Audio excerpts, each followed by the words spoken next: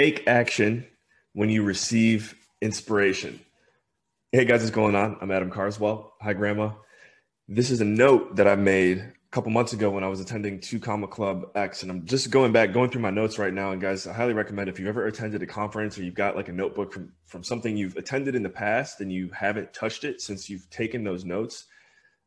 I'm going through some of these things I wrote down. I'm like, I feel like I got content for days now. I didn't even realize sitting on it. So notes are powerful. Don't forget, if you've got notes sitting around somewhere from you writing something in the past, go back, check them out now. You'd be surprised what you got.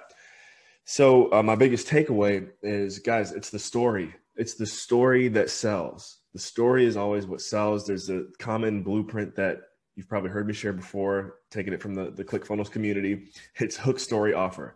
Hook. Yeah, I don't know. The hook for this one, I guess the beginning of the video, I was like, what did I say? Take action when you receive inspiration. That was kind of the hook. Hopefully that got you here to where we're at.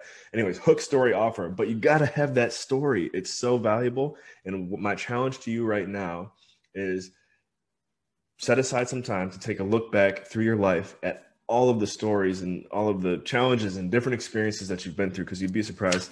I forgot. I started doing this during the conference, for example, and I've got like 20 stories here from Adam's life that, who knows, they could be metaphors to help add value to someone's life, make a sale one day, who knows. But the main thing is you have a story. You definitely have stories, plural.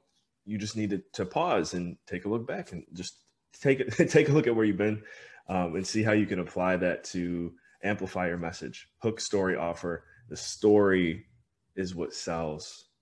And yeah, guys, take that to the bank and run with it. So remember, in all you think, say, and do, take it to the next level. And of course, please like, share, and subscribe to this message. I guess the 2 main takeaways were take action when you receive inspiration.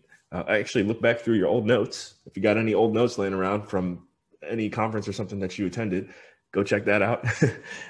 And take inventory on your life stories, because that is what sells.